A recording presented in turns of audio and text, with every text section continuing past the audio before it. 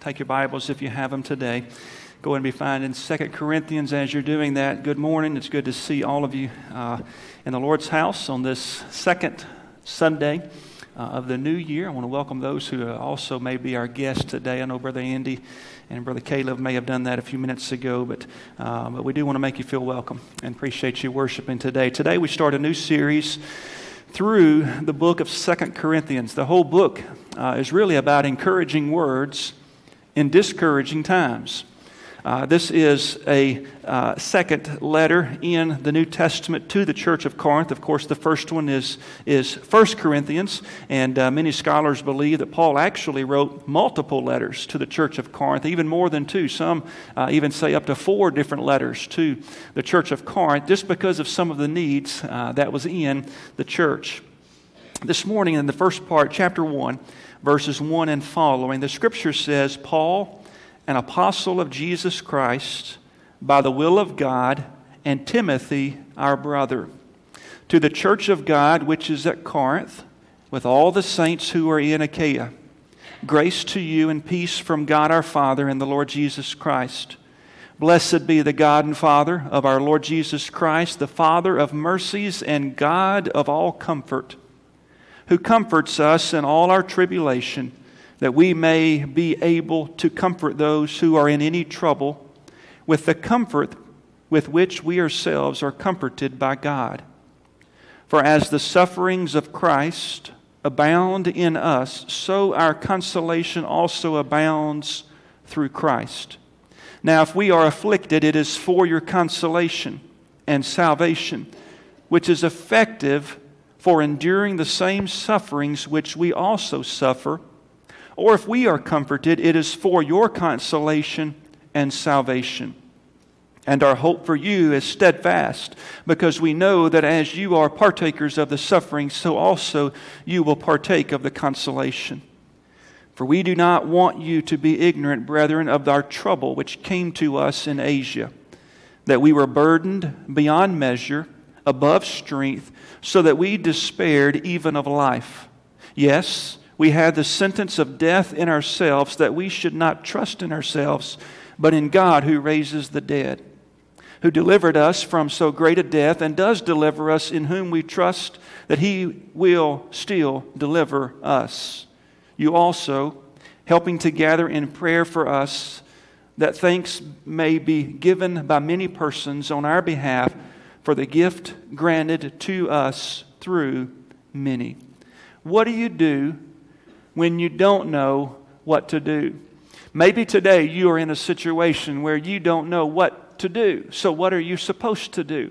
If you're not in that situation today, you've been in that situation in the past, and you more than likely will go through that situation in the future. What do you do when you don't know what to do? In fact, if you want to find out who you really are, what comes out of your life when you don't know what to do? The old saying is, what happens when you get squeezed? If you squeeze a lemon, lemon juice will come out. If you squeeze an orange, orange juice will come out. If you squeeze an apple, apple juice will come out. If you squeeze a believer through trials, stress, tribulation, what comes out of that? And we can find out who we really are by the tribulations that we go through. When we are squeezed, the world sees what we really are. The world sees what God sees, because God looks on the inside, not on the outside. So we all the time are facing tribulation. We're all the time facing trials. In fact, even if we are successful, we're not immune to tribulations. Probably the more successful you are, the more tribulations and discouragement you will face, because the higher you go, the longer it is for you to fall, the harder it is for you to fall. No matter where you are at in your spiritual walk with Jesus, you will face times of discouragement. If I was to ask you, who do you think is the greatest Christian who ever lived in New Testament times? Majority of you would say the Apostle Paul. This is Paul's testimony. This is his testimony in verses 8 through 11 of discouragement, of trials, of persecution. If anybody was close to the Lord, Paul was. So Paul gives us some answers this morning of what do we do when we don't know what to do. The first thing is this, and we find this in verse number 3. I'm going to skip 1 and 2. These are introductory remarks. They're very important. It kind of gives you the context of the Scripture and the church of Corinth. Who's writing Paul? Timothy is also with him. Verse 3 says, "Blessed be the God and Father of our Lord Jesus Christ, the God of mercies and the God of all comfort." The first thing is this, is to understand that God is working over you. When you are in a situation where you do not know what to do, one thing you do know is that God is working over you. God is in control of exactly what you are going through. You may not know what to do, but God does.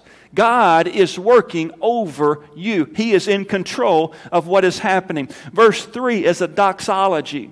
Verse 3 is a prayer. Isn't it interesting that before Paul talks about his trials, he first talks about his Savior and how he praises Him. Blessed be the God and Father of our Lord Jesus Christ. It's mentioned 3 times in the New Testament here in 2 Corinthians. It's also mentioned in Ephesians 1 verse 3 where it talks about how He chose us before the foundation of the world, and we praise God for all that, where all spiritual blessings comes from. The third time it's mentioned is in 1 Peter 1 verse 3. Blessed be the God and Father of our Lord Jesus Christ, who by His abundant mercy hath begotten us again unto a living hope by the resurrection of Jesus Christ from the dead. It is a song of praise. Blessed be the God and Father of our Lord Jesus Christ, the Father of mercies and the God of all comfort. In Jewish society, when you would say Father of something, it meant the originator of. So as Paul is writing this to the church of Corinth, the God, our Father, is the originator of mercy. What do you need when you don't know what to do? You need the mercy of God. Lamentations says, 3 verse 22, by His mercies we are not consumed. If it were not for the mercies of God, the first time you didn't know what to do, you would have fallen. You would have died. You would have spent eternity in hell were it not apart from the mercy of God. But God provides mercy. He's the Father of mercy. And when we're going through times of discouragement, we have to understand that God is working over you. Definition for mercy, Warren Wiersbe says, He does not give us what we deserve. We do not deserve encouragement. We deserve wrath and the punishment for our sins, but praise God, He is the God of all comfort. 10 times in these first 11 verses is the word comfort or consolation mentioned. It comes from the same root word where we get our word Holy Spirit in John 14, 15, and 16, which means to come alongside. It's that helpmate that we have in our relationship with Christ. To come alongside. It means to strengthen. In fact, the English word comfort is the same word for the word strengthen. God puts strength in our hearts so we can face our trials and triumph over them. When we face trials, we don't look inside, we don't look around, but we look up. And we see the one who is over all of our circumstance. He is working over us. He is the God of all comfort. The word circumstance, somebody say, you just don't know my circumstance. The word circumstance comes from 2 words. Circum, which means around, like circumference, and stance means to stand. So your circumstance, the actual definition means what I'm standing around. And that is totally contrary to God, because God is in all places at all times. He is omnipresent. So God never has a circumstance. God is over all circumstances. So whatever you're facing today, what you can do when you don't know what to do is to understand that God is over you and He's working. He is the God of all comfort.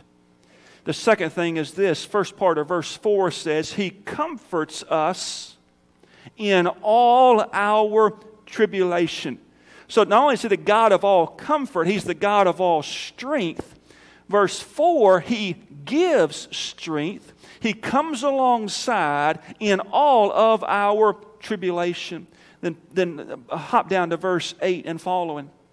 We don't want you to be ignorant, brethren, of our trouble, which came to us in Asia, that we were burdened beyond measure, above strength, so that we even despaired of life. We don't know exactly what Paul is talking about in this text. We can't go back and say this is the exact moment that he's talking about. But we do know some of the circumstances that Paul may have been referring to. Paul was left dead city after city after city. Paul was beaten. Paul was put in prison, all because he loved Jesus and his relationship with Christ. There were many situations where he didn't know what to do. And as he's writing this in verse 8, he's encouraging the church, saying, hey, we've been in a situation where we don't know what to do. Know that God is working over you, but also God is working in you.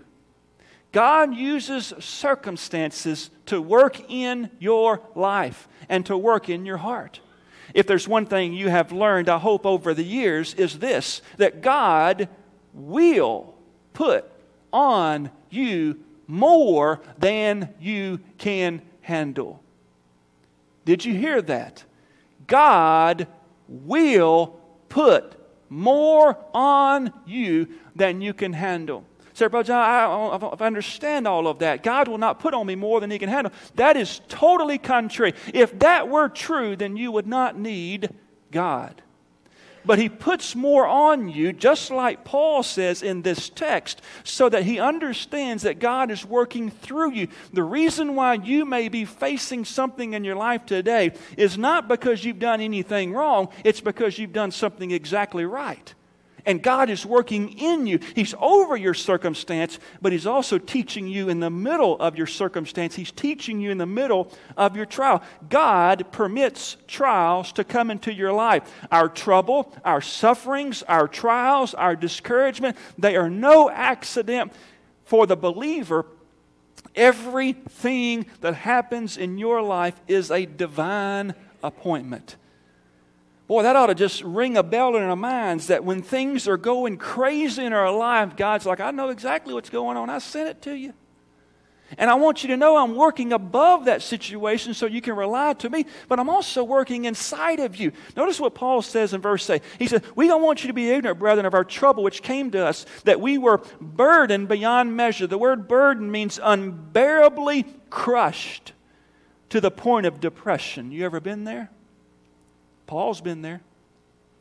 The Bible says above strength. He did not have the strength to endure on his own. You ever been there? Paul's been there. The Bible says he's also been despaired, so that we even despaired even of life. The word despaired means no passage. Paul said there was a situation where there was no way out. I was looking death right in the face. Maybe you've been there. Paul says no escape from the desperate situation that threatened his life. He says in verse 9, yes, we had the sentence of death in ourselves. The only time it's used here in the New Testament. It refers to a judgment, a legal decision, a resolution. Paul believed that he was going to die for the gospel of Jesus Christ. What do you do when you don't know what to do? Paul was facing death. And yet he understood that God was working in his heart. When it looks like nothing else is working in your life, know that God is always working in you. That trial that you're going through today, the discouragement, the depression, whatever may be bothering you today, God knows about it. And God is working in you. As a great Christian, as the Apostle Paul was, he could not overcome pressure. He could not overcome stress. He could not overcome the trials that he was facing. As a believer, know that God will put things on you that you can't handle. the best thing to do is say, Lord, I can't handle this on my own. Me and I'm talking to you, because we're the hard-headed ones in the race of life. We don't want help. We don't want to seek advice. We don't want to search the Scripture. We are ones who can figure things out, and we're the ones who fall the most. And yet Paul says here, hey, God is working in you. That situation that you don't know is happening, that's God that's trying to open up that hardness that's in our hearts to speak to us and to make us more like Jesus. Paul's trying to say, hey, God wants to work in your life, but you've got to get out of the way and move over and allow Him to be able to work. God wants us to trust Him, not our gifts, not our abilities, not our experiences.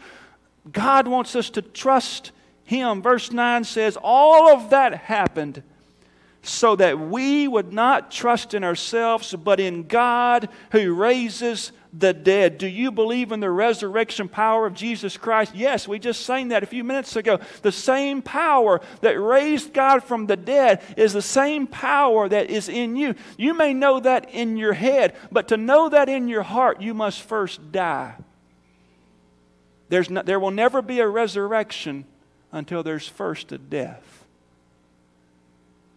Any man who desires to come after me must what? Take up his cross. You want to see the resurrection power in your own life and for God to do something amazing and to work your situation for His glory, you must die to self and say, God, I can't handle this. I can't do this on my own. I've got all these things that are facing me. I don't know what to do, but one thing I know is you know what's going on. You created it. It's for your glory. It's for my well-being. And God, I want it to be used for your honor and glory. God is working in you, so that you will trust in Him and the God who raises the dead. Paul was about to face death, but he still believed that God could even raise the dead.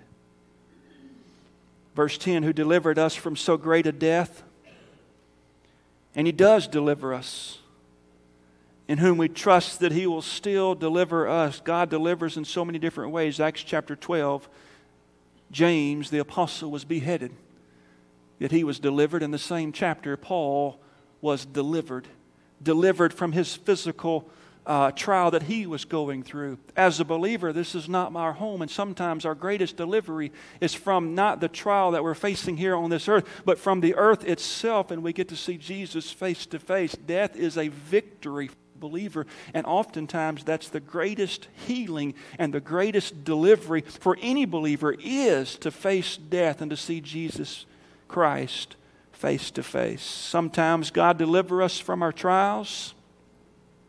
Other times He delivers us in our trials. God is working in you.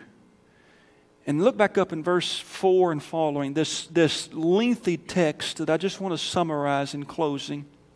Verse 4, He comforts us in all of our troubles so that we may be able to comfort those who are in any trouble with the comfort with which we ourselves are comforted by God. Three things. First one, God is working over you. He's in control. God is working in you to make you trust Him. Then number 3, God is working through you. What God puts in your heart is not to stay, it is to go through you.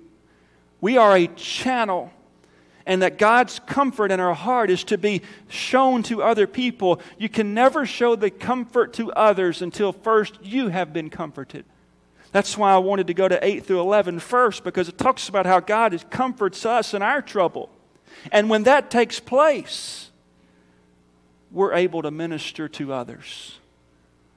Could it be that the situation that you are in is not just for you, but it's to be used for God's glory through somebody else that's going to go through the same thing? I don't know. You've got testimonies of that. We've all got testimonies in our lives of our families where we can go through something and we trust the Lord through it and we are delivered from that situation. And then a couple of months later, we find a friend or a family member or a coworker who is going through the same thing, and you're wondering, God, why? Oh, hey, I know how to comfort them. I've been there. Hey, let me tell you what God can do through you. Right now, you don't know what to do, but I've been there. And that's what Paul is saying. Paul says, I've been there. I have faced death. I understand what's going on. And the comfort that you have received is to be given to other people. God is using your life and your testimony to touch the life of somebody else. Could it be that the trial you're facing today is the seed of salvation that somebody else will have in the future? Could it be that impossible situation today is the door that will open up the heart of a coworker who doesn't know Christ? Could it be that the situation that you're facing today and you are getting squeezed will spill over into the life of someone who is not a believer, and they see how you react through that and how God has comforted you, and this person over here says, man, you've got something I don't have. What is it? That we may be able to comfort those who are in trouble with the comfort with which we ourselves are comforted by God. For as the sufferings of Christ, they abound in us like a river overflowing, so also our consolation, our encouragement also abounds through Christ. If we are afflicted, it's for our comfort, our consolation, it's for our salvation, it's for our growth in Christ, which is effective for enduring the same sufferings which we also suffered. If we are comforted, it's for your encouragement, your comfort, your consolation and salvation. And our hope for you is steadfast. Because we know that as you are partakers of the suffering, so also you will partake of the consolation. God is working through you. In times of suffering, oftentimes we only think of ourselves. And God is saying, hey, remember, I'm over it. Let me work in you so that I can work through you to teach someone else about the comfort and the encouragement of the Lord Jesus Christ. When those trials come and you don't know what to do, verse 3, you praise the Lord. 4 through 7, you are encouraging others. 8 through 11, you are trusting in God because He can raise the dead. There's nothing more out of our hands than death. And God has the power to do anything. And He chooses to do that in your life if you allow Him. God must first work in us before He can work through us. Last night was a pretty good heat wave, amen? And in our house, just like a lot of you couples, one of you is cold-natured and one of you is hot-natured. The hot-natured one, my wife Elizabeth, is the cold-natured one. So this time of year, it's when I go to bed, I got the heat set. And then when she goes to bed, she has changed the thermostat. And then when I get up, I change it. When she gets up, she changes it. So it just goes back and forth. No, we don't. We kind of set it at a right temperature. But we have a comforter on our bed, just like many of you do. I wish, I've not found one yet, that they made a comforter that was king size, and halfway down the middle there's a line. And on one side, it's this thick. For those who are hot-natured. And on the other side, it could be this thick. For those who are cold-natured. Because to be comforted is different for each individual. But instead, she takes a few extra blankets or even an extra comforter and folds it to the side, and she has stacked up hers, and she is warm at night. And then I'm bearable on the other side with the one sheet, one comforter part. God desires to comfort us. But we must allow Him to do that. God is always working. He's working over us. Right now in the portals of glory, He knows the future and He is forming a trial, a situation that He's about to deliver to you. We don't know what it is, but God does. It could be an illness. It can be a family problem. It can be a relationship problem. It can be something that God desires to work over us, but to work through us, to cause us to die to ourselves, and that we can trust Him through it all and allow Him to comfort us like a comforter over an individual, that Holy Spirit to come over us and comfort us inside of us so that we can encourage those around us. Through us, we can be comforted to teach someone else about the love and the encouragement of the Lord Jesus Christ. What do you do when you don't know what to do? He's around us, above us, in us, and through us. Let's pray. Father, God, I know with a crowd this size that there are some people today, God, that are facing the question, what do I do when I don't know what to do? God, first off, I pray that every person in this room knows that you are the Savior of the world and they have made you their Lord and Savior. They have repented of their sins and trusted in you as their Lord and Savior. So, Father, I pray if there's anybody who hasn't made that decision, that they'd use this invitation to come and publicly declare that they want to make Jesus Christ their Lord and Savior. Lord, for the believers today, God, may we die to ourselves. May we trust you through all things. Lord, this invitation is open for others who need to make other decisions. Lord, they know who they are. And Lord, as you speak to them, God, may you just be obedient today. In Jesus' name. Let's stand. Let's sing together this morning.